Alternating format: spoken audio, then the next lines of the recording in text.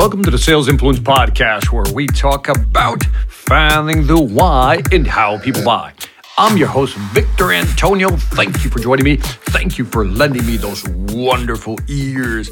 Today, I want to talk about something that's obvious, but not so obvious. Did you know, listen carefully, did you know that we are impulse buyers? Yeah, that's right. We're impulse buyers. What percentage do you think of us are impulse buyers? What percentage would you get from 0 to 100%?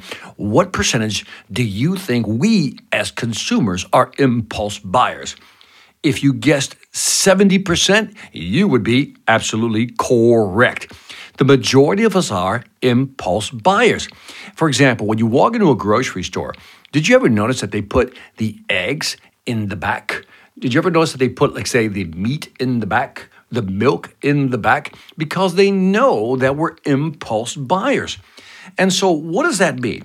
They know that if we walk to the back of the store, that on the way back, or maybe even on the way to the back, we're going to see some things that we might want. We might see some cookies, some donuts, some potato chips.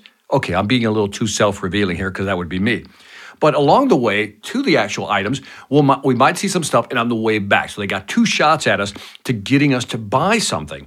Now think about this. If the majority of us are impulse buyers, my question to you is, during your sales process, especially when you've closed a sale or are about to close a sale, do you allow for impulse buys? Now, the impulse buys could come in the shape of maybe upselling or cross-selling, or if you're doing it online, on the way out, are you offering them something? In other words, if they buy something, you might want to recommend something else. Amazon is a master at this. When you buy something, they say people who bought this also bought that. And I think that's a powerful way to take advantage of our impulse nature to buy. Remember, when we're buying something online, for example, we're in that buying mode. We're trying to fix a problem. We're trying to solve something, right? So what a better time than to actually sell something on the checkout. And in sales, face-to-face, maybe it's right before the contract close, or maybe it's right at the contract close, and you might have some additional items you may want to try to squeeze in.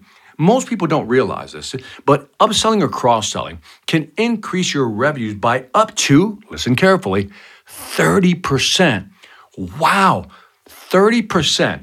Now, I have a new book coming out. It's called Mastering the Upsell, and it's all about different strategies for upselling your clients. In other words, taking advantage of that moment where you sell them something pre-close or at close, and how do you sell them something else and take advantage of that impulse buying nature that we all have. So I will announce the book when it's ready. But for now, I want you to ask yourself the question, are you taking advantage of that impulse buying necessity that people have?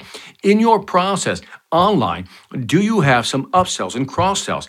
When you're selling face-to-face, when do you upsell or cross-sell? Is it before the contract close, at the contract close, or immediately after the close? All are valid, but are they part of your process? So keep this in mind.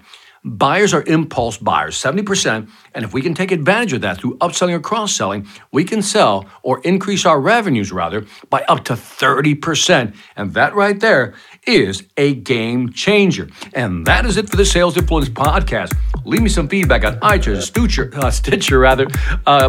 Pandora, Spotify. You get the idea. YouTube, I'm all over the place. Love to hear your feedback. Also, keep in mind the Sales Velocity Academy. I do have a Mastering the Upsell Masterclass in the Academy. So go check it out at salesvelocityacademy.com. This is Victor Antonio, always reminding you, sell innate hard when you know how. Take care.